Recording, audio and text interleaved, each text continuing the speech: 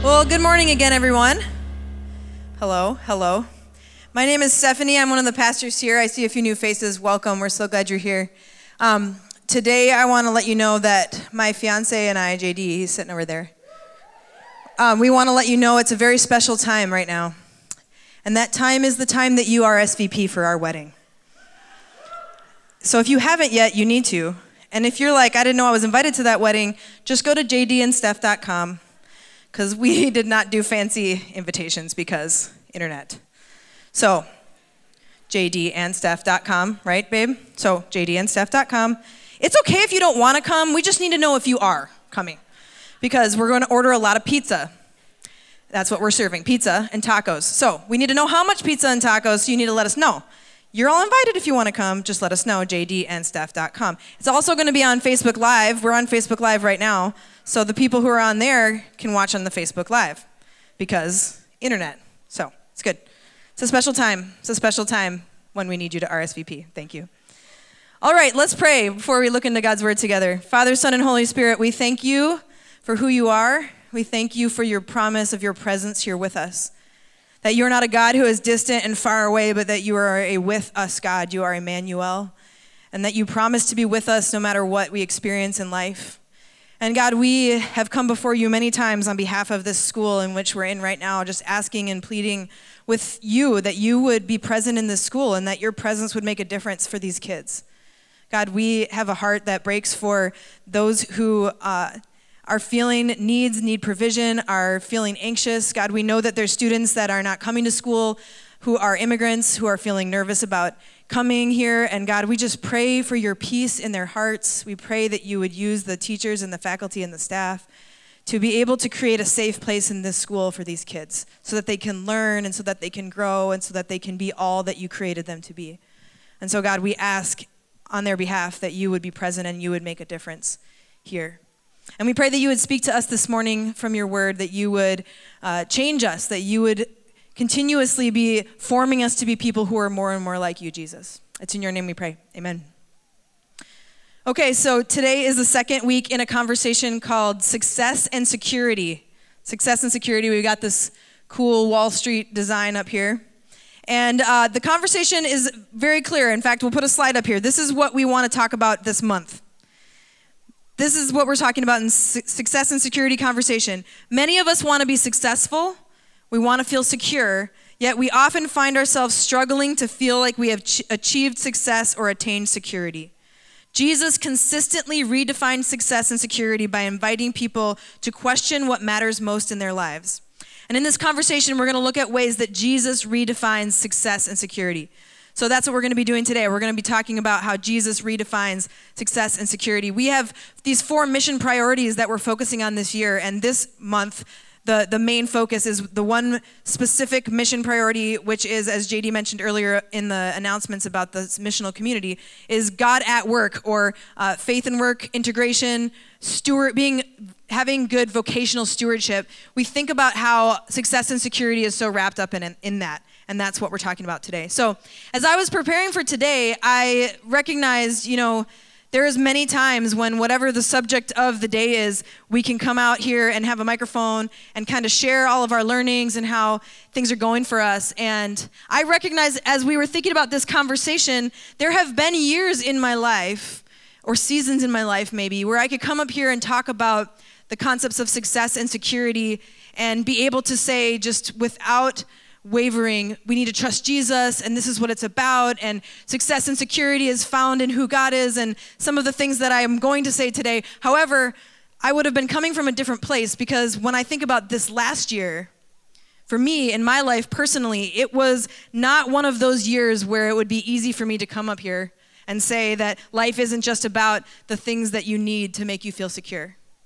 2016 and so far 2017 has not been a year for me where a sense of security has been easy. In fact, I would say that this last maybe 12 to 16 months, these concepts in my life, success and security, have been challenged more than perhaps it ever has in my life. And I'm assuming that I'm not the only person that feels this way. As I look out at all of you, I know a lot of your stories. And when you see this Wall Street design, you have this sense of like this pit in your stomach. And that's how I feel right now in my own life. I think nearly all of us have had some sense of security shaken by the political and cultural events of this last year in our country. I know I have. And I feel that this fear and anxiety, we've talked about that a little this last year. How do we handle that? I recognize that some of my friends who are the minority in some way are experiencing a sense of insecurity, like something that I cannot even begin to comprehend. And I feel that for them too, though, like in some ways. I feel this sense of fear and anxiety that's coming up. And I recognize that some people are so afraid and so insecure, insecure, meaning they're feeling a sense of no security in their life for extremely tangible reasons. But the reality is that even though I can't understand that personally, so many of us are feeling different levels of that having to do with our circumstances, and we can't compare them in a way necessarily, but we do have to say and acknowledge when that fear and those insecurities are coming up in us. I know for me, it's been easy to say this last year, but it's so much worse for other people. And that's actually kept me from being honest about some of the fears and insecurities and things that have been rising up in me in this last year. Because those are real. And I think we have to be honest about those. And we have to acknowledge that for various reasons, all of us at some point or another probably have a sense of feeling a need for security that you don't have. And so when I think about that in my life, I was talking to Nick earlier, and he said, you don't come across like somebody who would be insecure or have a struggle with security. And I've noticed that actually this last year. And so in premarital counseling, JD and I have learned a rating system where I might be like a 3, like not that stressed, but I might be like a 7, like really stressed, but it looks the same, right? Do other people have this problem? Anybody think that their partner has that problem? And you're like, well, you didn't seem that stressed. And so we've been working on it. So now JD can be like, can you tell me what number you're at? And I'm like, I'm at a 7 right now. Really stressed. And that's a fair thing to bring up. Some of us wear our stress on our sleeve, and everybody knows. But there's pros and cons to both personalities, isn't there? And I would suggest that in my own life, the fact that I can cover that up, not only sometimes to other people, but to myself, has not been helpful in my life. And so acknowledging that there are these things I wrestle with about success and things I wrestle with about security that have shaken me, I think is really important. So I'm just going to have a getting real with Pastor Steph moment. Is that okay? Can I tell you guys a little bit about this last year for me?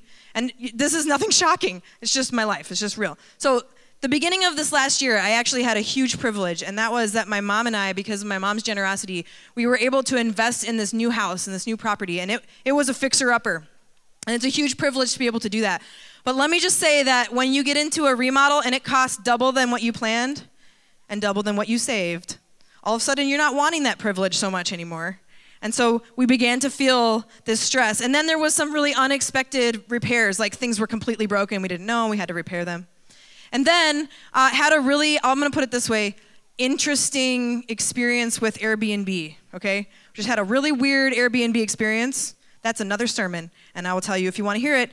But that definitely was something that shook my sense of security, and I started to feel that this reality was starting to happen. And in the meantime, we got this guy right here who comes into my life the beginning of last year, and obviously I think he's amazing, and he's creative, and he's a freelance filmmaker, and I was like, that is so awesome, that's amazing, until I found out that freelance filmmakers have a really awesome emotional roller coaster that comes with their life and vocation, which is having a ton of work and getting paid for that work sometimes, and then not so much work the next month, and then again, and then we never know. And at first that sounded so interesting. And then it was like, whoa, how do you plan? Do we plan? Is there any planning? Do we have planning opportunities? And no, you don't. You can't. And I still find it very attractive. However, this has been his whole life, and I'm going like, what? Welcome to my whole life now. And it will never be boring, but it will not also feel secure.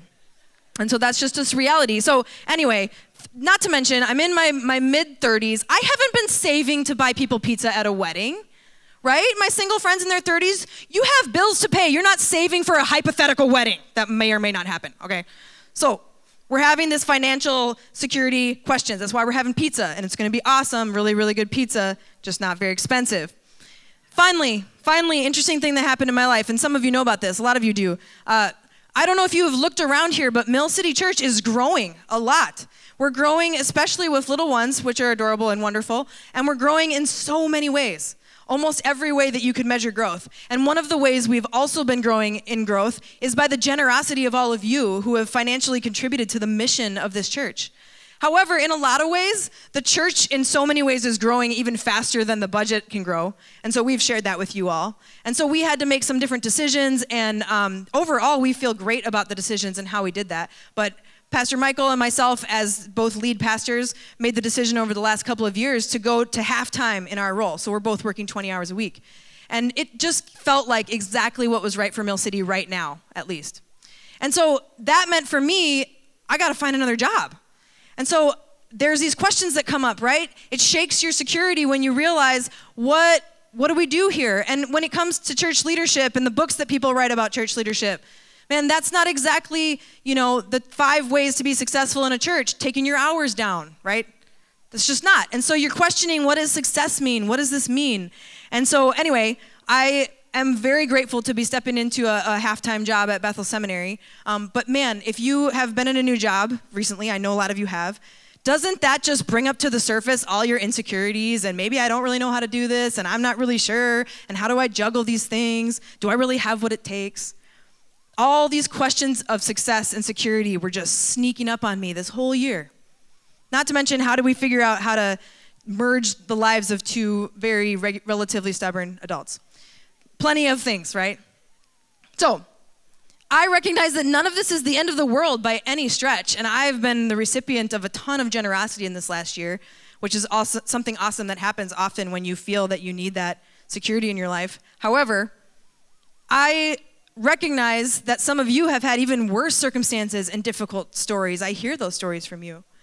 And I want to tell you all of this because I hear you and I see the situations you're in. And I also want to tell you because of the aforementioned thing where I have to give you a number of my stress and you might not see it. Because sometimes people get up here with microphones and they're kind of like, hey, let me tell you all how not to feel this way because I got it figured out. And I just want you to know I don't have that figured out. And I want you to know that it's not ever our hope to come up here like some wise sage who's got it all figured out and let you all know how you need to figure it out. Because we're all kind of a mess. And we're just trying to get through each day, and there's ways we can do that with more empowerment from God, and there's ways that we can do that without that. And we're talking together about how we do that with God's empowerment in our lives. And so when I look back over this last year, I think about all those things, and I feel that I'm not alone, right? You don't have to raise your hand if you don't want to, but did anybody else have some unexpected financial things happen this year? Anyone willing? Okay, right, all right. Did anybody else have a season where they weren't sure if they had enough work? Anyone? Okay, cool, not just me. And then is anyone else started a new job and all their insecurities came flying out of their ears? Okay. All right, so anybody else, I know some people have this one, tried to figure out how to merge your life with another human and you recognize all your successful and security, all that jazz is getting shaken. Married people tell me that happens. It's just me and JD? Okay, the married people are like, it was fine for us. It was no big deal. It was fine. We're doing fine. It's not easy. It shakes these things in your life. So when I look back over this last year, here's what I noticed. There were weeks, days, maybe weeks, when I felt a deep sense of security that I knew was coming from God. There were days or weeks when I felt like I just needed to do each day to the best of my ability and that I knew my security wasn't in whether or not the bills were going to get paid and all that stuff. I knew it. And then there were days where I was a mess, like where I was definitely a 7, even if it didn't look like it, or an 8.5. And there were some really distinct differences between these 2 experiences. And as I looked back over this year, I think I know what the difference was in a week where I was just experiencing God's security that God gave me and being just an insecure mess, at least on the inside. And I'm going to tell you what I think that was in my life. And I think Jesus outlines it perfectly in the story that's found in Matthew 7. So if you have a Bible, we're going to turn to Matthew 7. And we'll have it up on the screen if you don't. But let me just set the stage for what Jesus is saying here. So this is a story that is right at the end, the last words that Jesus speaks, at the end of probably the most famous teachings that he ever gave, called the Sermon on the Mount. Some of you have heard of the Sermon on the Mount. And so this is the last thing. I'm about to read the last thing that Jesus says at the very end of this Sermon on the Mount. It takes a few chapters.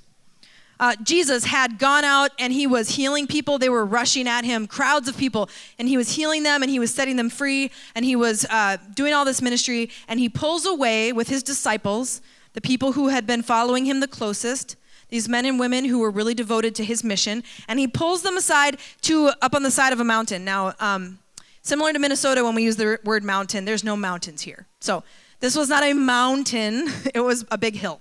And so this is what was happening. So it's not like they went on a long hike up a mountain. Like they just went up on the side of a hill. But you'll see later why it's important that they call it the Sermon on the Mount. And so he began to teach to these people who he was growing in an intimate relationship with, who he cared for so deeply, who cared for him and were the first people who had committed to his mission, the people who were so close to his heart. And N.T. Wright, a theologian, he describes the Sermon on the Mount as, very simply, instructions to the disciples for their mission. Instructions to the disciples for their mission. And that seems applicable to us. Many of us would say we want to be disciples of Jesus who are on mission. And so the Sermon on the Mount, if you haven't read it, has a lot there for us in order to be able to live that mission out fully. Jesus is saying a lot of things. He's talking about how do we treat each other? How do we live as those who follow him in this world? Who are the people who are really blessed? Hint, it's not who you expect. He's asking questions like, how do we engage with our enemies? How do we care for the poor? And Jesus is offering teaching about all of these things. And so you can see how these are pressing questions that somebody who is doing life on mission might have. But after all of these things that Jesus talks about, after 2 chapters worth in the way we put it in our modern Bibles, he ends with these words that some of you might know and might be familiar to you, and that's Matthew 7, 24 through 29. We'll have it up here on the screen. So he says, therefore, which means because of everything I just said for the last 2 chapters, therefore, everyone who hears these words of mine and puts them into practice is like a wise man who built his house on the rock. The rain came down, the streams rose, and the winds blew and beat against the house. Yet it did not fall, because it had its foundation on the rock. But everyone who hears these words of mine and does not put them into practice is like a foolish man who built his house on sand. The rain came down, the streams rose, and the winds blew and beat against that house, and it fell with a great crash. When Jesus had finished saying all these things, the crowds were amazed at his teaching, because he taught as one who has authority, not as their teachers of the law. So when I think about these songs, I think of songs. Does anybody else think of any songs when they hear this passage? It might be new to some of you, but a few people think of some songs. This was one of the most sung about songs, I feel like, or sung about passages growing up. I remember these words that we would sing all the time when we were together with all the adults, and it was everybody had to get their deepest voice, and they would sing, "On Christ the solid rock I stand," and everyone's kind of standing up a little bit straighter. Anybody know that song? Ashish vetoed it for this morning. I don't know. He also vetoed me singing. So weird. I don't know. And then the one that is really ingrained in my memory is the kid song that you sing. So maybe some of you sang this song where it's like, the wise man built his house upon the rock, something like that, right? And you do motions. Wise man built his house upon the rock. And then think about all of the things you feel anxious about right now. The foolish man built his house upon the sand, house upon the sand, and the rain came tumbling down, and the flood came up, and the rain came down, and your house went crash. Are you feeling secure? You feeling? It's good. I don't know what they were going for with that song. Like, what were we supposed to feel in that time? I don't know. Now, this is a little bit of a trigger for me. I'm just going to admit this right now. This has nothing to do with the sermon. It's a trigger for me to sing about songs built on sand, okay? About houses built on sand. I was getting to know my new neighbors at this new house, aforementioned house. Penny and Patty, they're sisters, and there's a third one that has a name with a P too. It's awful. Anyway, I'm getting to know my neighbors, and they come out and they say, you know something interesting about your house. I said, sure, tell me. And they said, well, when our parents bought this house, back in 1945, your house wasn't there. There was a little pond. And then one day they decided to fill the pond in with sand. And all of a sudden there were 2 more houses right next to our house. So if you notice your house is sinking, that's why. And I was like, thank you, Patty. I'm not sure which one you are, but thank you for that. The houses, don't freak out. It's not like sinking, but it is like moving down slowly because somebody built my house upon the sand. And I didn't know that before we bought it. So the good news about that for me is that Jesus is not talking about physical houses in this story. And that's actually important to recognize. If you were a disciple in this time, if you were the people who were coming away with Jesus on the side of the big hill that they called a mountain, what would you be thinking of when you heard Jesus say these words? Because remember, they're in a very different cultural context than we are. So what would they be experiencing in this time? First of all, when they come up on the side of a mountain, this is a mirror of the Old Testament story where Moses goes up on Mount Sinai to get the 10 Commandments. And then he comes back down with these words from God. And God is very far away from all the people. He's way up on a mountain. You can't come, just me, the big guy. And I'm going to come back with these words. Notice the difference between Jesus inviting them to come with him. He's God now in the flesh, not far away and untouchable. And he's inviting them to come and to hear from him and his heart. And that's what makes the Sermon on the Mount, in my mind, so profound. And the person who wrote this story, Matthew, he wants you to read this story and think, man, this guy, Jesus, he is like Moses, but better. He's not somebody who has to go get words from God and bring it to you. He is God. And he's inviting you up to come with and to listen from his heart, straight from his heart to yours. Jesus is like Moses, but better. So that would have been very obvious to them because they knew that story by heart. Now, what else would they have heard? When Jesus started talking about building your house on a rock, I start thinking about how I got problems over on Randolph Street because my house is built on sand. That's not what they would have thought about. They immediately would have thought about the fact that as Jesus was speaking, about 100 miles away in Jerusalem, there was a rebuilding going on of the temple, the place where people had for many years believed that God's presence was, and then it had been destroyed and it was being rebuilt. And there was a lot of bragging going on about how solid the foundation of this new spot was, and it was built on rock. So when Jesus says, like a wise man who built their house upon a rock, they would have immediately thought about how this was going on and everybody was talking about it. And they also would have immediately thought about how Jesus has already said, and will continue to say, that temple that they're building, it's not going to stand. It's going to fall down. And you can imagine the people bragging about how firm the foundation was, did not like that he was saying that. So sometimes we don't see why the religious leaders were so upset at Jesus, but there's a reason. Because he's knocking their big project, their big build, the thing that they've been doing. And he's just saying, listen, I'm not telling you that that's going to fall to hurt you. I'm telling you that because I am the new reality of God's presence. It's not that the building's bad, but it's not necessary for you to encounter the living God anymore. Jesus is saying to these disciples that that building is temporary, it's going to fall, but he is the resurrection, he is the life, his ministry, his conquering of death is the solid rock on which we should build our lives. This is a new thing. You used to build your life on religiosity and how to do things right and wrong and all these things, and he's offering something new. Jesus is saying, I am going to build, not a physical structure, but a community of people. A community of people who love me and who want to follow me and who listen to my words and live them out, who live out the works and the wonders and the ways of Jesus, just like me. And that's why I'm here with you, to show you what that's going to look like. And Matthew is hoping, as he writes this story that we're now reading today, thousands of years later, Matthew is saying, if we build our lives on Jesus' teaching, we will be a part of a house that lasts forever. If we build our lives on Jesus' teaching, we will be a house, and what they mean here, a family, a community that will not fall. Everything else can fall. But if you join in this thing that Jesus is saying he is building around him, he's doing it, you get to join, then that is completely different. And I think when we were growing up and I was hearing this song, what I noticed in the song, what stuck out to me besides the overdone hand motions, was the word wisdom. The wise man, wise and foolish, and what does that mean? And I think wisdom is really important. And when you think about wisdom, when I think about wisdom in the world, I think it's wise to make sound investments. It's wise to plan for your future. It would be wise to find out if your house is built on sand. I mean, hypothetically. It would be wise to do things that plan, etc., right? Stuff like that. But I want to point out that even though wisdom is something that's celebrated in Scripture, Jesus is saying something a little bit different here, actually. Notice in verse 24, I'll read it to you again.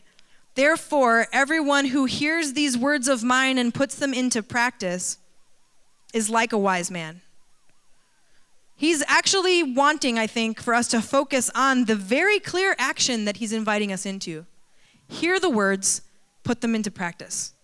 That is what it looks like to be wise in the standards that Jesus is putting forth. Because actually, when you look at the story and what Jesus has said in the Sermon on the Mount all the way up to that point, the therefore is saying all the things I've said, it doesn't actually look like the wisdom of the world. It doesn't look like what could be considered wise by most standards. Things like rejoice and be glad when people insult you and say all of evil against you because I will affirm you. Things like if somebody hurts you, forgive them. Love your enemies, pray for your enemies. Care for the poor and needy, but don't brag about it. Pray with authority, knowing that the God of the universe hears you. That would have sounded crazy to these people. When you step into spiritual discipline of fasting, I will honor you and draw close to you. Don't give your heart to money and earthly possessions. They are all temporary. Give your heart to me. Don't worry about anything. Trust me to provide. Worrying won't change your circumstances. And then Jesus communicates in a few different ways. You don't have to strive harder and harder for what you need. Instead, you need to trust more. And frankly, I don't think those things sound like some of the wisdom of the world and what it looks like to find security in this world. The rock, like a wise man who builds his house upon the rock is not smart financial decisions in this story. The rock is not picking the right job and the right career and not the wrong one. The rock is not having a nice nest egg hidden somewhere. The rock in this story is not early retirement. The rock is not being able to trust the government or trust the banks or trust investments or any of these things. That's not what Jesus in this space is talking about. The rock is what is under your feet if you step into what Jesus has said. The rock is what it means to put Jesus' words into practice. Security, true God-given security, takes practice. Security takes practice. A life of security takes practice. When I said that there were weeks that felt like I had a sense of security that came from God and weeks that just were not, just a mess, I got lockjaw, you guys. That's a problem because I pretty much get paid to talk. And my jaw was like stuck because of stress, all right? Anybody else with the lockjaw? Okay, fine. Just me and the lockjaw. You know you have stress responses. We can share them later. Mine was lockjaw. I was a mess. But then there were these weeks where I felt this sense of something so much more than the security that this world clearly does not offer. And what was happening in those times? What was the big difference between a secure week and an insecure week? The difference came from whether or not I was putting Jesus' words into practice or not. Jesus invites us to live out his words, and he doesn't invite us to do that to earn his love or to be approved of. He invites us to do that because he loves us. Because he says, listen, you are sons and daughters of God. You are heirs to the kingdom of God, which is bigger and more transcendent than any of these little kingdoms that are going to fall. And God loves us so much, and Jesus cared so deeply that he invites us to join that. And to join that, you don't just think about it in your head, you do something. You step into the new reality. You step into what Jesus has said. Security takes practice. When I felt secure, the weeks that I felt secure, I can look back now and I can see that I was stepping into these practices. I gave to people who were in need, even if I wasn't sure I had enough. When I forgave people, even when they didn't ask me for forgiveness. When I prayed for those who at the time seemed like they could be enemies of mine. Some of those enemies are now friends. When I lived out spiritual disciplines like prayer and fasting and meditating on scripture, man, did I not worry as much? When I held the possessions that I had, even my sinking house, with open hands, recognizing that it's not mine. Everything that we have is from God's. We're just holding on to it for a while, trying to be good stewards of it. When I took my worries to God in prayer and shared that with other people in my life and gave them whatever number I was at so that they could help me and pray with me, God gave me peace and helped me not to worry. When I was actually doing these things, there was a sense of security in my life. When I focused on the wisdom of the world and what it meant to be successful and secure in the world, I could be an anxious mess on the inside and sometimes on the outside, and some people had to experience that, and it wasn't pretty. And the reality is that we live in a world where we are not promised success and security. Jesus was trying to say, that big fancy palace you are building for God is not even going to stand. I'm right here. And how often is Jesus inviting us to see the same thing? There isn't safety and security and success in this world. So, why, when we live out the words of Jesus, does this bring security in our life? Put that quote up on the screen. What happens when we put Jesus' words into practice? Why does this help? I would say because if we are living out the words of Jesus, we will connect with the heart of Jesus, and connection with the heart of Jesus brings security in an insecure world. If we're living out the words of Jesus, if we're stepping into the new reality that Jesus invites us into, we will connect with the heart of Jesus. And when we are connected to the heart of Jesus, that brings a sense of security in a very truthfully an insecure world. When we live out these words, we grow in our relationship with God in this way where our hearts are starting to be burdened for what breaks God's heart, not with just the things that are right in front of our face. When we draw close to God's heart, we're able to receive God's love more fully. And when you receive more of God's love, oh my goodness, all of a sudden you have more for other people. When we draw close to the heart of Jesus and we start to live out these words, we grow in this relationship with him, and we recognize that we have a constant reminder in our lives of our value and our worth, and it's not what everyone else thinks about us. Our identity becomes more and more secure. We'll recognize that we have hope in a world that is so insecure and shaky that someday that God has so much more in store, that Jesus says, I'm going to come, I'm going to make all things new. We have this future hope and this future reality. If we are willing to build our house, our lives, our communities, our families, our church on the solid rock, then we have to take Jesus' words seriously enough to put them into practice. So I'm going to give you a really simple invitation today, and that is just to think of just one practice, maybe two, that you could do this week based on Jesus' words. We've got a slide with some ideas, okay? I'm going to give you just a minute of silence. I want you to think about, maybe you're doing some of these things. Can you put the slide up there with the list? And you can come up with anything in your mind that comes from anything you've heard Jesus say. It could be something up here. It could be anything else. Maybe you're doing some of these things. Pick another one. And my invitation to you is that if you put that into practice this week, there will be ways in which God will show you what security in God's presence looks like compared to the security or insecurity of the world. So get out your phone or a pen or something. Just write down one practice you're going to try this week. I know it seems simple, but this is just the one thing that I'm going to invite you to do. So I'll give you just a minute to think about it. Write it down.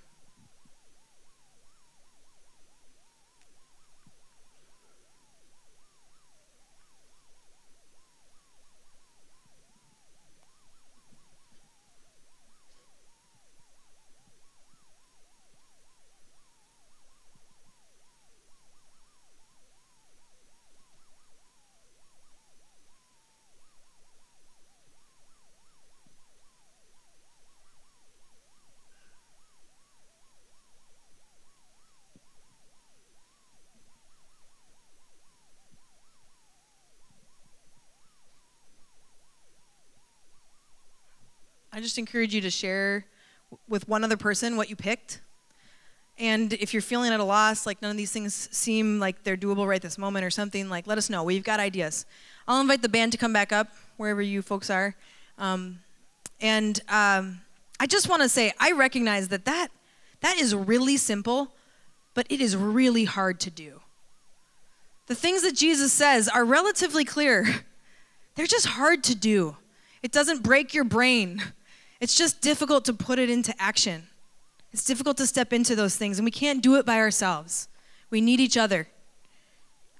And when we do these things, even if they're simple, even if it feels like, oh, that's not that big of a deal, or I only have so much to offer, I've only got so much more time, we can come up with excuses forever. But when we begin to step into some of these things, we recognize that Jesus said these things not to shame us or to make us feel inadequate, but because he loves us and is inviting us into a life that Jesus says is full, a fullness of life.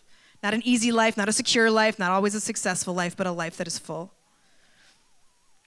When we do this, when we draw close to the heart of Jesus by living into the Jesus way of life, It's there that we find assurance. Assurance in our lives that Jesus has done everything necessary for us to have hope beyond the trials of this world, beyond the trials of this life. Jesus conquered death, which means that there is strength in this life now to overcome everything we face because God promises to be with us. Jesus did away with the separation between us and God so that we can be with God. And when we choose to follow Jesus as our leader, as our Savior, we have access to that strength to get through whatever we experience. But we know then too that the storms and the insecurities of our life, those are real. They're going to happen. But we stand on this solid rock, Jesus' life, his way, and say there is a future that no matter what happens, God is going to make a day when there is no more crying, no more mourning, no more pain, no more storms, and no more insecurity. That is a future hope that we have. And there is also a promise that no minute, no 1 second from now until then, if you want God with you, will God leave you alone? Not for 1 second. God will be with you. You can be secure in the love of Jesus no matter what has been done to you, no matter what you've done. If you come back to him and you say, I can't do this without you, God will be there for you because of what Jesus did. We can have assurance, if Jesus is our leader and our Savior, that brokenness is not the end of the story. And Jesus wanted his followers to believe that and to know that brokenness wasn't the end of the story. And so we're going to celebrate communion. And Jesus had brought these people who had drawn close to him and had followed him. And he said to them, the night before he died, he said to them, I want you to remember me. I want you to remember my body that's been broken for you. And he broke this bread. And he said, and I want you to remember my blood that's been shed. And he gave them a cup. And he did that because he so desperately needed them to remember that the next day, man, was their security going to be shaken as they watched this man that they loved die in front of their face? Yeah. But he wanted them to remember that that's not the end of the story. And he wants us to know and be invited to remember that today as well. And so if you are somebody who's a follower of Jesus, you don't have to be a member at this church. You can take communion with us today. You just take the bread and dip it into the cup. It's gluten-free. Everyone can have it. But my invitation to you, and I think God's invitation to all of us, is to come up to that table, and maybe it's just a hope and a prayer, but you say to God, I need to be secure in you. I need to know that the brokenness I'm experiencing in my life is not the end of the story. Help me to trust you. Help me to have that security. And I believe that if you ask him, he will show you. So let's move into this time of communion as we sing.